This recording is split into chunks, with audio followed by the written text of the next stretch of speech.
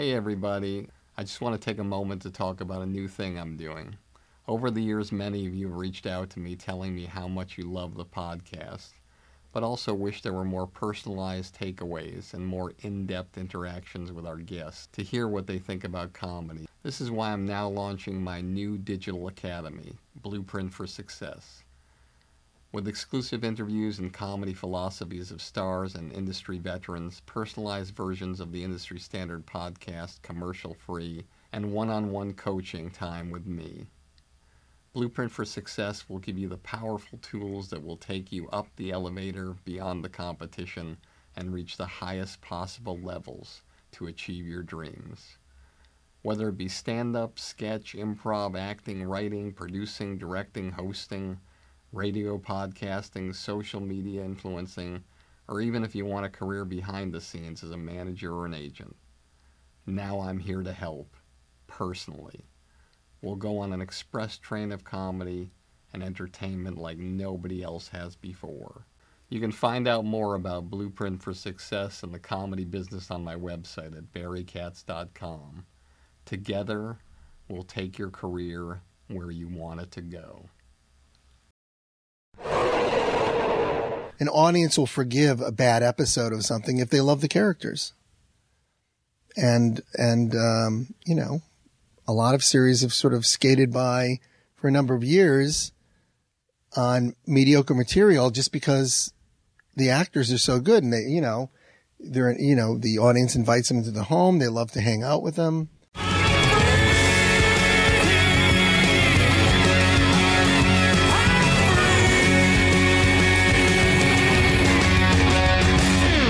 All right, my guest today is a man that actually needs no introduction. A guy who, in my opinion, if there's a Mount Rushmore for television casting directors, in my opinion, this guy's face is one of the four faces.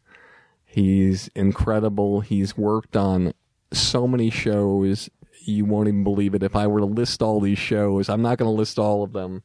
He's worked on One Day at a Time, Facts of Life, This is Spinal Tap, ER, Different Strokes, Married with Children, The Wonder Years, ALF, Parker Lewis Can't Lose, The Larry Sanders Show, The Nanny, Party of Five, The Drew Carey Show, The 70s Show, Norm, Curb Your Enthusiasm, Are You There, Chelsea, Last Man Standing, and of course the mother lode of all shows of all time, Seinfeld. Please welcome as my guest today, Mark Hirschfeld. Thanks for coming, Mark. Oh, thanks for inviting me. I'm looking forward to this podcast because I want to talk about your side of the business, which isn't talked about that often, which is the side of casting. And what I always talk about to any artist that'll listen is like when you're an artist or you're an actor or an actress or a comedian, you're going in for an audition. There's no evidence normally of what happened to your agent or your manager or your friends or your family. The only evidence is in that room. And yes, there's a video recording of it, but you don't get to see it. All you know is what you feel, what happened, and you either get the call that you got the gig or you didn't. And I always say in television, it fascinates me. I said this on another podcast. It's like, this is one of the things that I really want you to identify is that, to me, if you're an actor in television, imagine if you're a man who's married or a woman who's married. Imagine you have to meet somebody for 5 minutes, 4 times, and you have to decide whether you're going to marry them or you're going to be with them for the next 7 years. Right. So in your profession in television, when you're casting a series regular, somebody has to fool you 4 times for 5 minutes, and they can get a gig for 7 years and be a multimillionaire.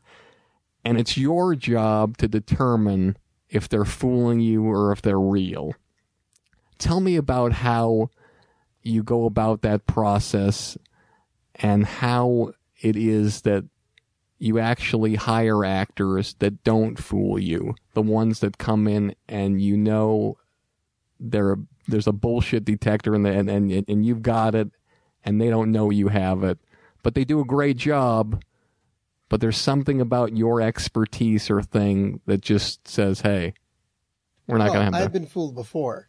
But I think really it is about, especially television. With television, it's really a medium of personalities. And you can, it's a combination of the actor who's the right fit for the role, plus if they sort of fill up the room, I guess you can say. And there are certain actors that just have that kind of charisma that first of all, when you meet them, there is a bit of a bullshit meter that goes off, and you can tell whether or not they have talent or not. And, beyond the reading, it's our job also to really kind of have a sense of their body of work. If I'm meeting a new actor, I want to, see what else they've done, watch films that they've been in, see demo reels of some of the film work they've done. But that's true. But this is what's fascinating for our listeners and our viewers is the fact that you have brought people in who had no credits, and you have pushed to hire people who have no credits. So sometimes, everybody has to get a gig for the first time once. And you're somebody who has given people those kind of chances. So talk about the body of work thing, but talk about also when you're in a situation where you feel like giving somebody a chance. Because we talk about this on another podcast where, in the old days, the envelopes come in, and the envelopes you open first were the big agencies, and then all the way down. Sometimes Ed's agency never got opened. But, you've given a lot of people chances. When do you decide that you're going to take the risk and say, you know what, this person has nothing, but there's an instinct I have, and I'm going to put them up against a person who's done 3 series and over 300 episodes of television? Right. Well, I will say I've been one of those, and all casting directors are different. I open every envelope. These days I look at every submission. I may not go deep, but I really examine every submission that comes in, whether it's one of the big agencies, one of the 800-pound gorillas, or one of the small agencies or managers. And what I really rely on is the passion of those agents and managers who, feel very strongly about a client. And if they are passionate about someone, they will, communicate that to me, and I can sense that, and I'll meet that actor. As far as, instinct, I think if I sit down with an actor, I can get a sense of if they've got something unique. What I look for in an actor is sort of a uniqueness. There are a lot of kind of good-looking leading men and women, but there are some that just have a specific sort of texture to them, and that's what I get excited about. Even if they've just been in the Sunday Company at the Groundlings, or they've done some commercials, things like that. I just if they have something that sort of sets them apart and makes them unique and special, that's what I look for. Got it. So it's a uniqueness. It's they come into the room. It could be the look. It could be their look. It could be whatever that quality is they have about them, but something that is unforgettable in a specific way. So let's go back, because you're from New Jersey, and I think you grew up in Manchester, Connecticut. I did. And you were an actor in high school and college. How do you sort of make the transition? Tell me what happened, because this is fascinating, because I know you worked with Norman Lear, and I want to talk about that, but I want to talk about the point where you're in some job or doing something that you really maybe necessarily don't feel is right. What happened, and how did you make the transition to casting? Well, I would never audition for the lead. I love the kind of the comic relief roles. The person who comes in and gets the laugh. I never wanted to act professionally, but I enjoyed it, and it was good for my self-confidence. And I love the camaraderie of other actors. But I knew it was nothing that I wanted to do professionally. And actually, in college, I took television film. I wanted to be a filmmaker, and specifically, I wanted to be a documentary filmmaker. And you went to Syracuse, which is where my dad went. Oh, is that right? Yeah. Really? Yeah. So I went there, and was the varsity around when you were? Absolutely. The varsity pizza place. Absolutely. Okay. So I really, that's what I wanted to do. And I wanted to write, and I wanted to produce, and specifically I wanted to do documentaries at the time. Frederick Wiseman was like one of the great, documentary filmmakers of his time, and did these sort of exposés. And that's something I wanted to do. So after I graduated, I worked as a PA in New York on this film called The Warriors. And then it was about gangs. I don't know if you ever saw it. I saw that movie, and I saw that movie in New York at 50th Street, and it really messed me up. Well, it was my first job. And as a matter of fact, you were a PA on the show, but that was one of the first movies that I saw. What year was that movie? Well, we made it in the summer of '78. Yeah. So when I saw that movie for the first time, it was one of the first times that I actually thought about casting and how people cast a movie, because the cast of characters in that movie were so unbelievably, you talk about unique and extraordinary. Right. I mean, it just, when I think about it, it gives me chills, when they're going through the parks and, because it's, but anyway, you were a PA, you weren't a casting person. Yeah, I literally, at the time, the Trump building that's, across from Lincoln Center at, the Trump Plaza. It used to be the old Paramount building, Gulf and Western building. So I used to break into the building and go up and down the stairwell, handing my resume out, trying to get a job. And the Warrior production office opened, and I convinced them to give me a PA job. And the entire thing was shot at night. So, my hours were I had to report to work at 4 p.m. and then, work till 6 a.m. And we would, go out to Coney Island where we were shooting. And, my job was to, go for coffee, do whatever. But then they would take their lunch break around 2 a.m. and they would leave me with the equipment while they all went to lunch. And by the way, we were surrounded by real gangs who were basically would come up to me after all the actors and the producers and director had left, go, oh, these guys are real pussies. These aren't real gang. And I'm like, I'm just trying to guard the coffee machine. But, it was a real, interesting experience. I commuted in from Connecticut. So you're a Jewish guy around the gangs. Yeah, Jewish people don't have gangs. The only Jewish gangs there are is we break into accountants' offices and fuck up the books. Exactly. That's our Jewish. Exactly. So I don't mean to interrupt, but you said you passed your resume all the way up and down the floors. Do you have more respect when somebody knocks on your door of your office and your assistant opens the door and there's a person with a resume and a thing and their picture? And do you sometimes, because you did that to get your first job, do you sometimes take those things and actually give them your attention? Yeah. Well, look, I want people who are sort of passionate about what they do. I appreciate actors, or anyone else, could be someone that wants to be a future casting director or an assistant, who sort of gives 110%. And, those actors that sort of literally pound the pavement, knocking on doors, they also need to have the skill set.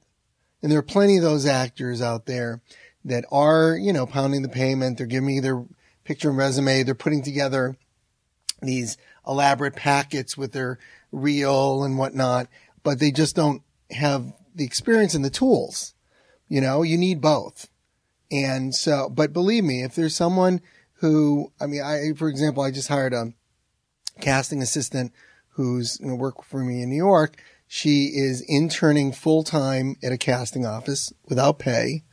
And then on weekends and nights, she works retail to pay the rent. I mean, that's the kind of person I want working for me. Someone who is hungry. Because I was hungry. You know, Julie Ashton. Yeah. When she worked for Steven Spielberg as a young a person in the business, they didn't pay hardly any money. It was like nothingness. And I said, "How do you make money?" And she said that she was a Chippendales waitress, and she would put on her whatever bustier and her panties and whatever the thing was, and from 10 to 4 in the morning, she would probably make like $500 in cash. But then she'd have to go home, get 2 hours sleep, and go work for Spielberg. So it's like, that's interesting you say that. So you're working on the Warriors. You're as a PA. How do you find out that you're in your mind that you want to do casting? Well, where does that come from? I moved to LA. I just decided to test the waters. I had a cousin out here who was sleeping on her couch for a few weeks, and literally at the time, this is pre 9/11, so it was pretty easy to sneak onto the studio lots. I was sneaking on the Burbank Studios lot, which was Warner Brothers at the time, and Paramount, and Columbia or whatnot, and, knocking on doors, giving my resume. I got my first job. But you're giving your resume, but what's your objective, your job? Well, my objective was to start making a living I didn't know. I just wanted to. But you're putting your resume in, but you're not for any kind of position. Well, like I said, I just want to get my foot in the door. Uh-huh. So my first job, I was running mail on a bicycle at the Burbank Studios. I was doing temp work at radio stations, and I had I got my first job as a runner on it was a live talk show called America Live, which was sort of short-lived. It was one season, but it was live from New York, LA, and Chicago at the same time, which back then was sort of a huge task. And it was my job to, by the telefax machine, which, was sort of a new invention at the time, to fax the script, and coordinate the script between me, my version in Chicago and New York, and then deliver the scripts. And then I did that all night. And then at 6 a.m., we did the show, and I showed up in Burbank where they did the show, and I was there to I didn't have to do that, but I wanted to be on set. So that was my sort of first paycheck. And then, I had an interview. I had gotten an interview, and I can't remember how, with, the head of, HR for Norman Lear's company. At the time it was called Tandem Productions. And, they were doing All in the Family. I mean, he was the man. The Jeffersons and All in the Family, and, Fernwood Tonight, and, Mary Hartman. I mean, the most exceptional. He was the equivalent of what Chuck Lorre might be today. Absolutely. And, but to the 1,000th power. Yeah, he was. Because he was, because his material was also, changing the sort of the political landscape at the time too. I mean, it wasn't just entertainment. It was thought-provoking. It was incredibly controversial. So, I had an interview with them, and then like 6 months went by, crickets. And then I got a call from someone I had met on this America Live project who was working on the Jerry Lewis telethon, and they wanted to hire me for that. So I said yes. And immediately after I said yes, not 15 minutes later, the phone rang. It was the person from Norman Lear's company who said, "Look, we have a PA position. It's on a pilot. It was less money than I was going to make. It was a less amount of time." But I was like, I called up my friend and said, "I got to turn down your job. I'm going to do this thing with Norman Lear's company." So I took the PA job on a pilot, which was not cast yet. So you took less money. less money, less shorter time, period. Yeah. shorter period. Yeah, but to work with even if I got him coffee, the equivalent in real estate of better to buy a shack in Beverly Hills than a mansion in wherever Inglewood. Exactly. So I took the job on this pilot. There were two pilots actually. One was called On Ice, which was basically Wings that took place up in Alaska about, this little airfield and these private pilots. It's a comedy. The other one was this show called Highcliffe Manor, which was a parody of Dark Shadows. It was a comedic, soap. But they weren't cast yet. So there was nothing to do in the production office, but there was a lot to do in the casting office. So they actually lent me out to the casting office just to answer phones and everything. That was it. I loved it. It was absolute bedlam there, and I absolutely loved the energy. And, I made myself indispensable. And, how'd you do that? I just worked around the clock. I mean, I was working, 20 hours a day, answering the phones, delivering scripts, whatever I needed to do. And after my gig was up there, they sort of couldn't operate without me. So they approved another position and they made me an assistant in the office. And at the time it was myself and, Robin Stoltz, who's now Robin Stoltz Nassif, who's now a children's agent, and, Eve Branstein, who is the casting director there. And she worked under Jane Murray, who was sort of the guru who, cast All in the Family and all those shows. And I stayed there, and it took me a few years, but there was so much work. I mean, at the time, they didn't really do pilots, or put it this way, they would do a pilot, but all of them would go to series. It wasn't like now where you do 100 pilots and maybe, 30% get picked up for season one and the attrition rates another, 1/3 of them don't make it or 2/3 of them will make it to season two. Hey everybody, I hope you're enjoying this episode as much as I am. If you made it this far and you haven't fallen asleep yet, then you must be the type of person who's serious about having a career in the comedy business. That's why I'm offering you my Blueprint for Success, a one-of-a-kind all-access pass into my knowledge and experience after over 40 years of working with the best of the best in this crazy entertainment industry. I'll tell you all the stories, all the philosophies, give you all the great special guests, and even give you one-on-one private consultations to help you expand, enhance, and skyrocket your comedy career. Just go to barrykatz.com and click on Blueprint for Success to learn more about my groundbreaking digital academy that I've created just for you. With it, we can take your career so far that one day, instead of listening to this podcast, you'll be interviewed on it. I mean, pretty much everything he did was on the air. So there was a lot of work. It was all multi-camera comedy.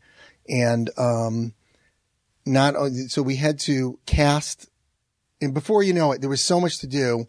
They were delegating myself and Robin. We were casting stuff, and I was casting 4 series at once, and Robin was. And first we had to cast all the guest stars and the smaller roles. And then after we were done, at the end of the day, then we had to cast the extras. So I'm calling up people on the phone and asking them to come down and be an extra. And then we had to do all the contracts. We're doing 20 hours a week. So I should also add that 120 hours a week. No, I was doing, it was a lot. Yeah. And, I should also say that once again, I took a pay cut when I was a gopher. I was making, I think I was making like $210 a week, but mileage on my car, I was making like 25 cents a mile. I was putting like 500 miles a week on the car. So when I took the job in casting, they reduced me to like $185 a week, but I had no mileage. So I really took a big pay cut there, but I felt like this was what I really wanted to do. And so I stuck with it, and I was good at it. And eventually, I I got promoted to casting director, and then So your first job, if I'm not mistaken, was it One Day at a Time, or was it a job before that? It was probably Different Strokes and One Day at a Time, and So take me, first of all, before you got to that point, tell me the moment that happened where you said, I can do this. I can be great at this.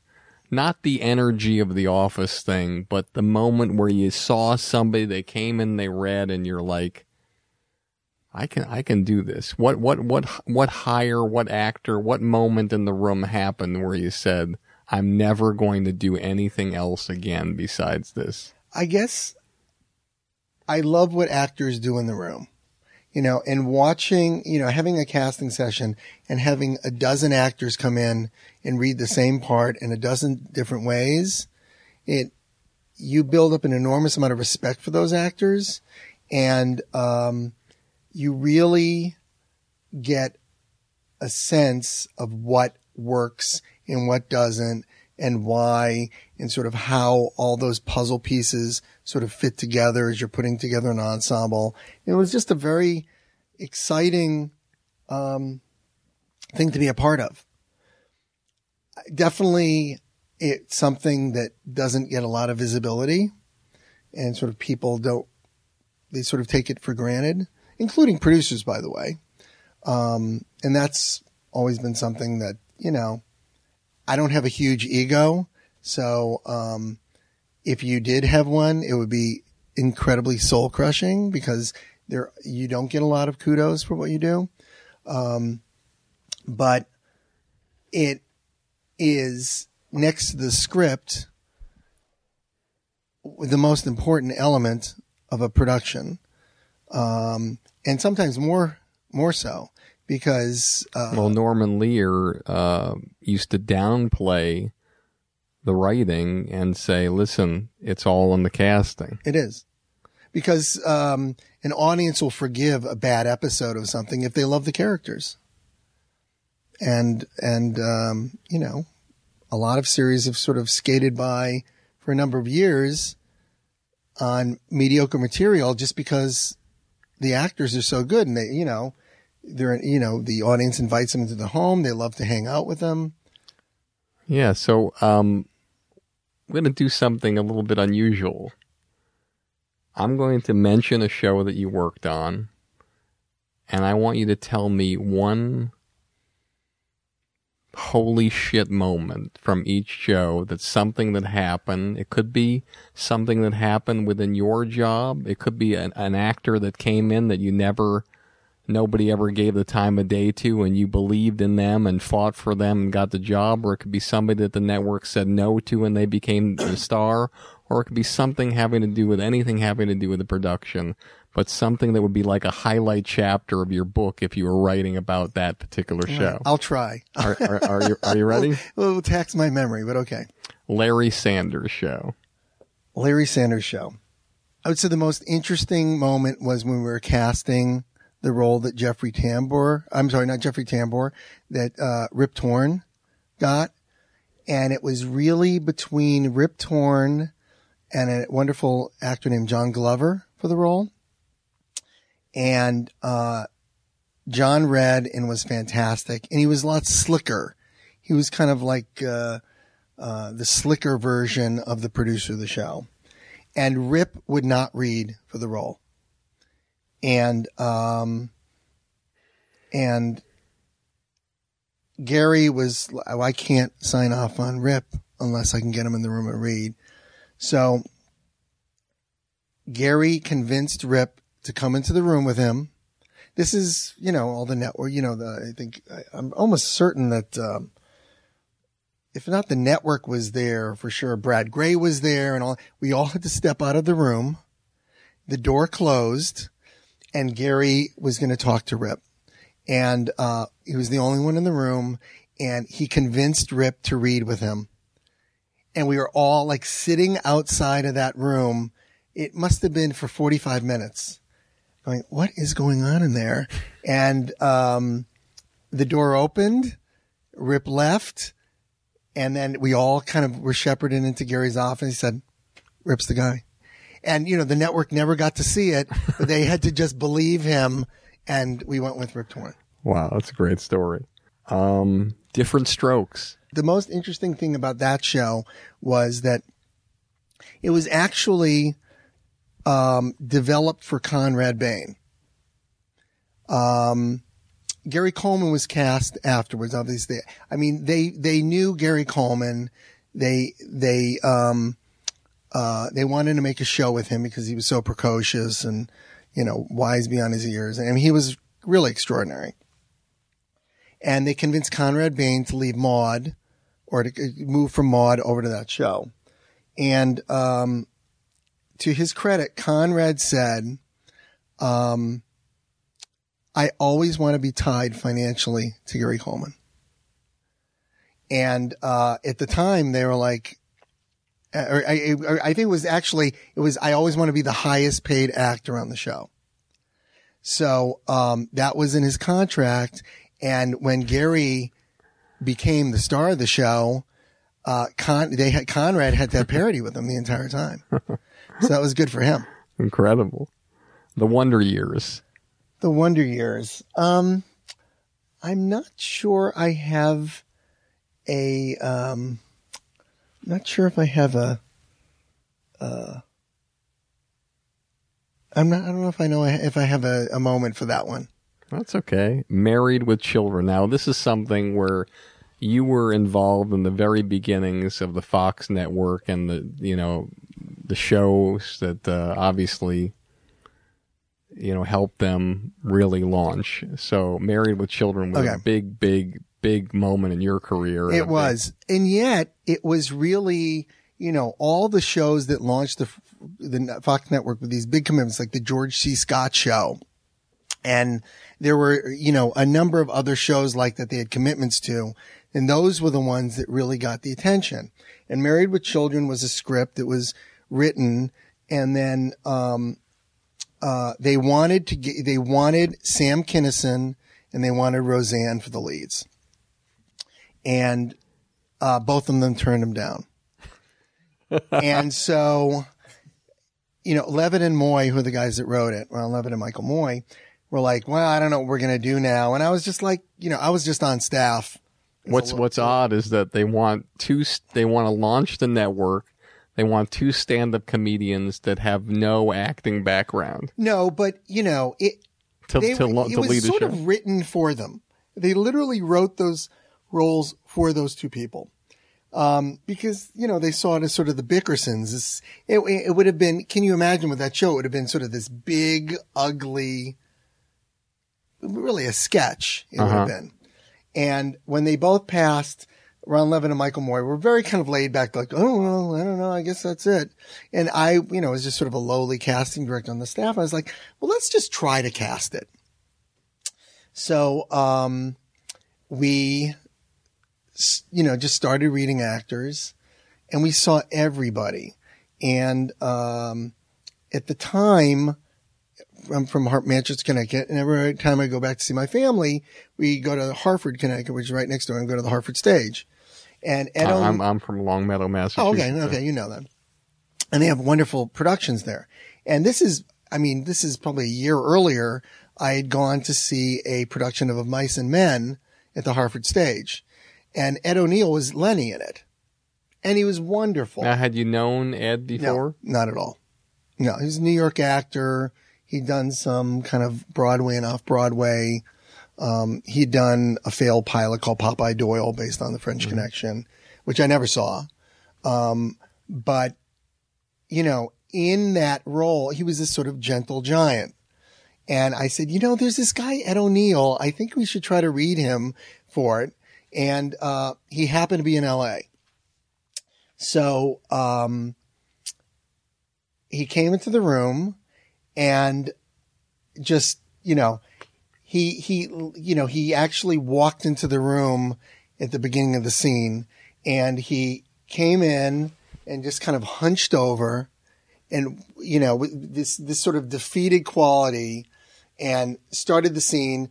and then sat on the couch and kind of put his hand in his pants. And that was it. He owned it. He was so incredible. And so we decided we're going to test him. And then the other actor who was the front runner, oh no, of course, oh my God, I just forgot his name. We had another front runner for the role. And so we're going to test them. And then, I had known of Katie Sagal. I never met her, but she was there was a very short-lived Mary Tyler Moore show where she was a journalist or something. And Katie Sagal was in that series as a regular, as like the wacky photographer or something. So she came in and auditioned and was just great. She was great. And then the other choice was this wonderful, actress named Nancy Lenehan, who you would recognize in a minute. So, those were the two for that role. And we were the first, series to ever go to network for network approval, because the other shows were all commitments, you know, but we were sort of the show that, you know, and by the way, we had a 13 episode commitment, as like all those shows did, because that was the only way to, you know, convince people to do a show on the Fox network. It's a new startup. And, so we went to the network, and Garth Ancier was there, and he, you know, he was there, and Barry Diller was there. And, our actors read and, left the room, and Ed O'Neill was great. But Barry Diller said, I don't know. I don't think he's the guy. And, but you do whatever you want. And he left the room, and we're all just sitting there like, oh my God, what are we going to, you know, no one really knew what to do. So they got nervous about Ed, and they went back, and I should also mention beforehand, Ed O'Neill passed. They were trying to make his test deal, and he got cold feet and decided he didn't want to do it. Wow. And so, the producer's like, oh, well, I said, well, we got to make that deal. So they went back and they eventually convinced him and closed the deal. And I think they put a little bit more money on the table, but still it was very modest at the time. So anyway, they got very nervous after Barry Diller didn't sort of give him his blessing. And so they went back, and remember, all these actors had a 13 episode pay or play. They went back. Pay or play meaning that even if the show was canceled after 4 episodes, the network would have to pay them for 13. 13, yeah.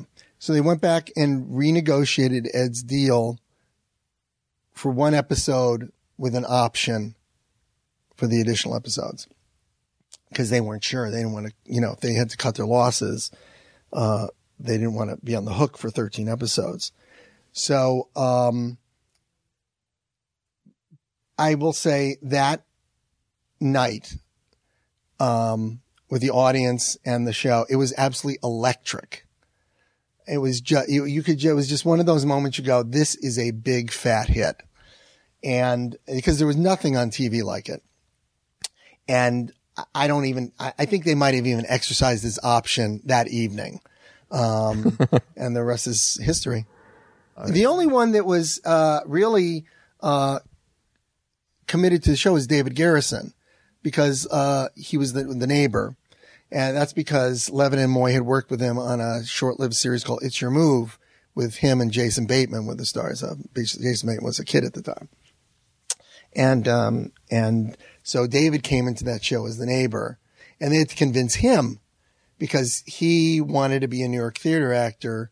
And after It's Your Move done, he had gone back to New York and he wanted to do that. So they had to sort of convince him to come back and do that. Tell me about, in that show, before we move on to another one, Christina Applegate. Well, the original pilot, we had 2 other kids.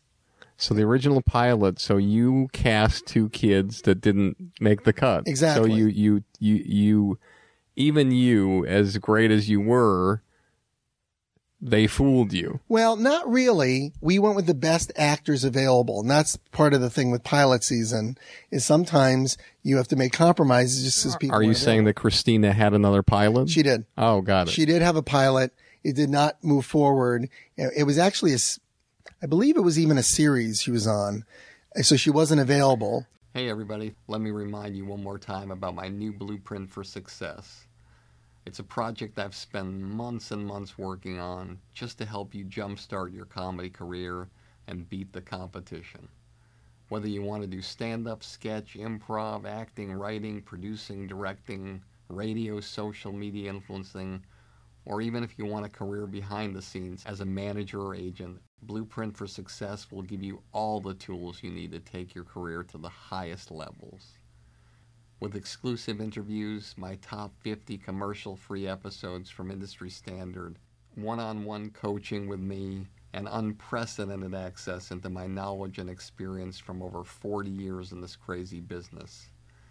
I guarantee you that with Blueprint for Success, you'll become the creator you've always dreamed of becoming. No one's asking me to do this. I want to do it because I want to help you become truly undeniable. So just go to barrykatz.com, click on Blueprint for Success, and start your incredible journey today. I truly can't wait to work with you to help you change the trajectory of your comedy career forever. Did one of the two kids that got cut and fired after that show, did either one of them go on to have fruitful careers? No. So it could be argued that maybe... Yeah. They might have. They did fool you. Maybe. But like I said, at the time, and, a pilot is, it's a work in progress. But too. Talk about the Christine. So afterwards, they fire those two and they bring in more people. Right. So it was clear that the kids weren't exactly what they wanted. And part of it was, show sort of finds itself during the process. And they really sort of rewrote the kids to make Bud like the schemer, the Michael J. Fox, as it were, of the group. And they wanted the girl to be the bimbo, even at a young age. And so Christina was on another series. It was called Heart of the City or something like that. And it got canceled. And then we auditioned her and we set her. And then Faustino, I think we had not seen before. And so that's how he came into the show. Cool. Yeah. And then Amanda Bierce, who played the neighbor, I had seen, she had never done comedy before, but I had seen her in the movie. Remember that? It was a horror movie called House. Yes. Yeah. And she played sort of the young ingenue in it. And I was like, oh my God, I thought she was great. And she came in and that's how I knew of her. The Nanny. The Nanny. It was the last pilot to be picked up that season. I think we had like 2 weeks to cast it. Usually have 10 weeks at least to cast the pilot. I think we had 2 weeks to cast it. And I think we only had 4 casting sessions and we cast the whole thing. Wow. Yeah. It was crazy. We had no time and, Now, was Fran attached? Yeah. It was developed for Fran. Got it. Third Rock from the Sun. That was a show that we cast. Usually it's a 10-week casting process. On that show, I think we cast it for almost a year. Almost a year. Real? Yeah. Why was that? Because it was Carsey Werner and Tom and Marcy. It's Tom Werner and Marcy Carsey, right, who were prolific. They did Cosby, they did Sybil, Grace Under Fire, Roseanne. Exactly. Cosby. Exactly. They wanted to get it right. And it was a very long process to come to John Lithgow, who originally didn't want to do it. I think, if I'm correct, the first person they went to was Jeff Goldblum, who didn't want to do it. We had a meeting with him. Ultimately, then we got John Lithgow on board, and that took several months. And then we started the casting process. And the original concept for the French Stewart role was kind of like a young John Belushi. They literally wanted a heavy guy. They wanted and we saw every heavy actor, character actor in the country for months. And then ultimately I said, all right, there's a guy I'm going to bring in. He's not that at all, but he's really funny. I'd seen him do a play at a little theater on like the Las Palmas Theater or something. And then he had done, I think, one line for me on Seinfeld. And I said, this guy is really interesting. He's not at all what you want. Oh, and I even think he had done, actually, I did a pilot, a short-lived series based on Click and Clack, the Tappet Brothers. George Wendt was one of the stars of, and French was in that. And that got canceled. And then, and Pat Finn was the other character. And that got canceled. I said, all right, I'm going to bring him in on this. It's not at all what you want, but this guy's really funny. And he came in and he was hysterical.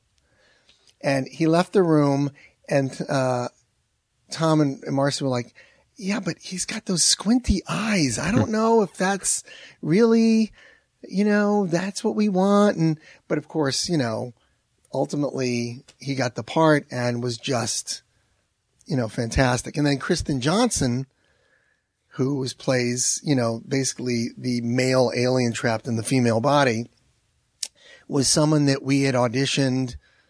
We probably auditioned her 3 times, and they kept not being sure that she was the one. I remember she went back to New York for the holidays, and they wanted to fly her out again to read with John. And she was like, I'm not coming. She's like, I don't want to do it. I'm not leaving for the holidays. And we had to convince her to get on the plane. The power of no. Yeah.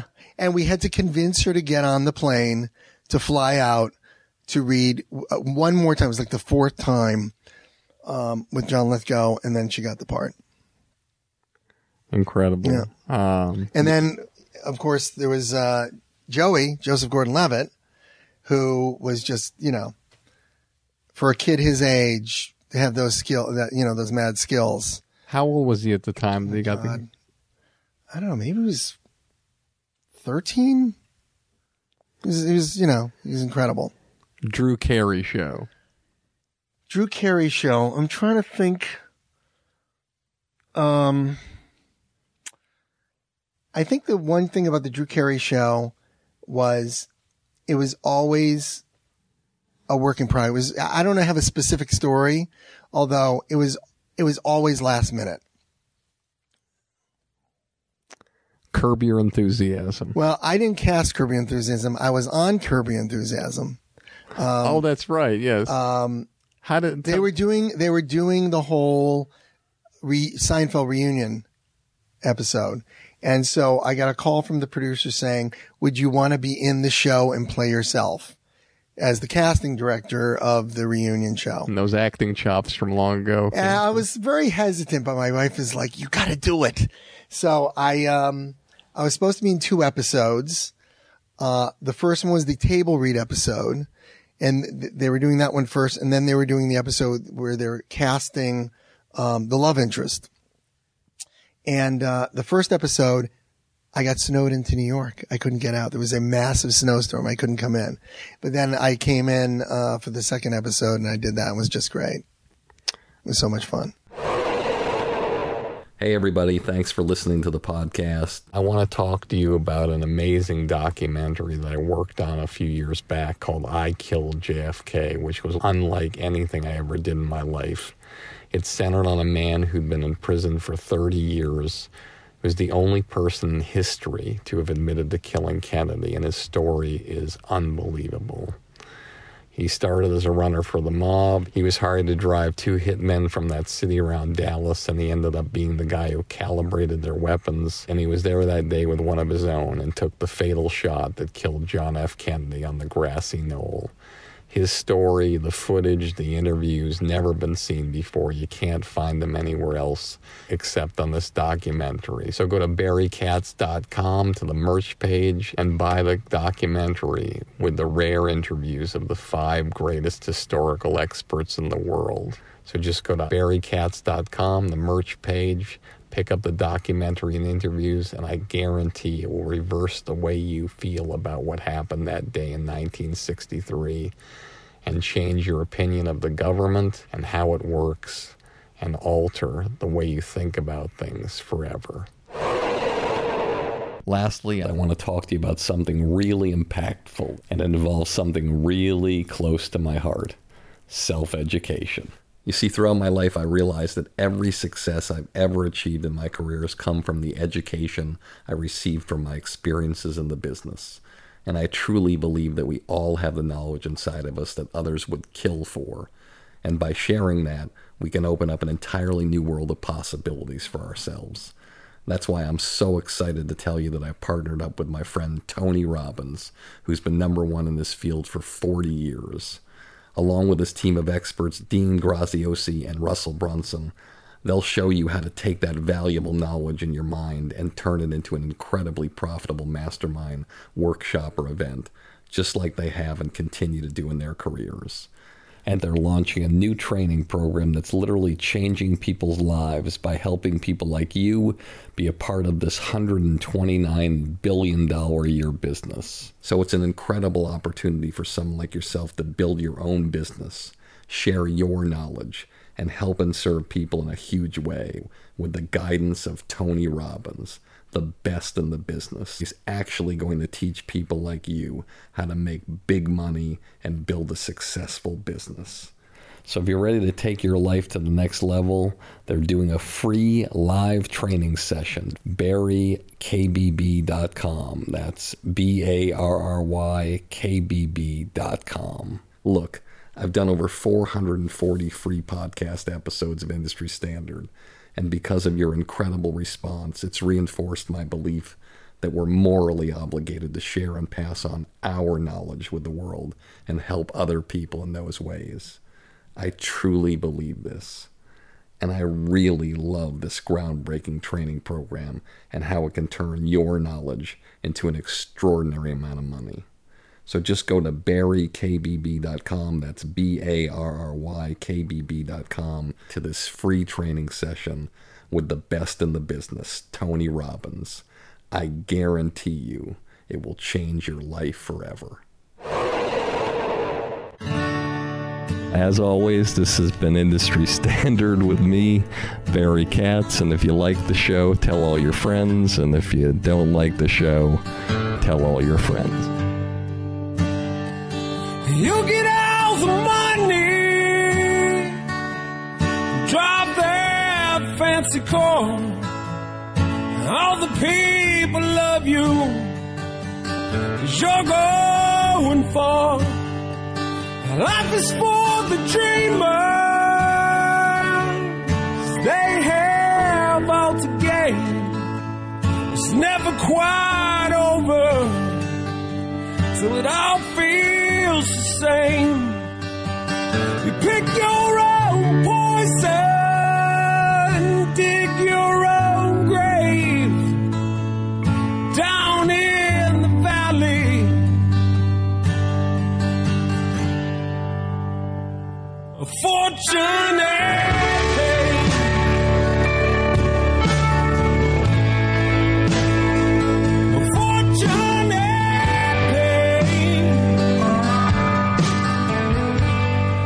Thank you for listening to Industry Standard with Barry Katz. If you'd like more info on our schedule of new episodes or how to reach Barry through Twitter, Facebook, or email, go to barrykatz.com. Before you leave, please take a moment to subscribe to our podcast, leave a comment, and rate it, even if you think it blows. Thank you for your support, and have a great day.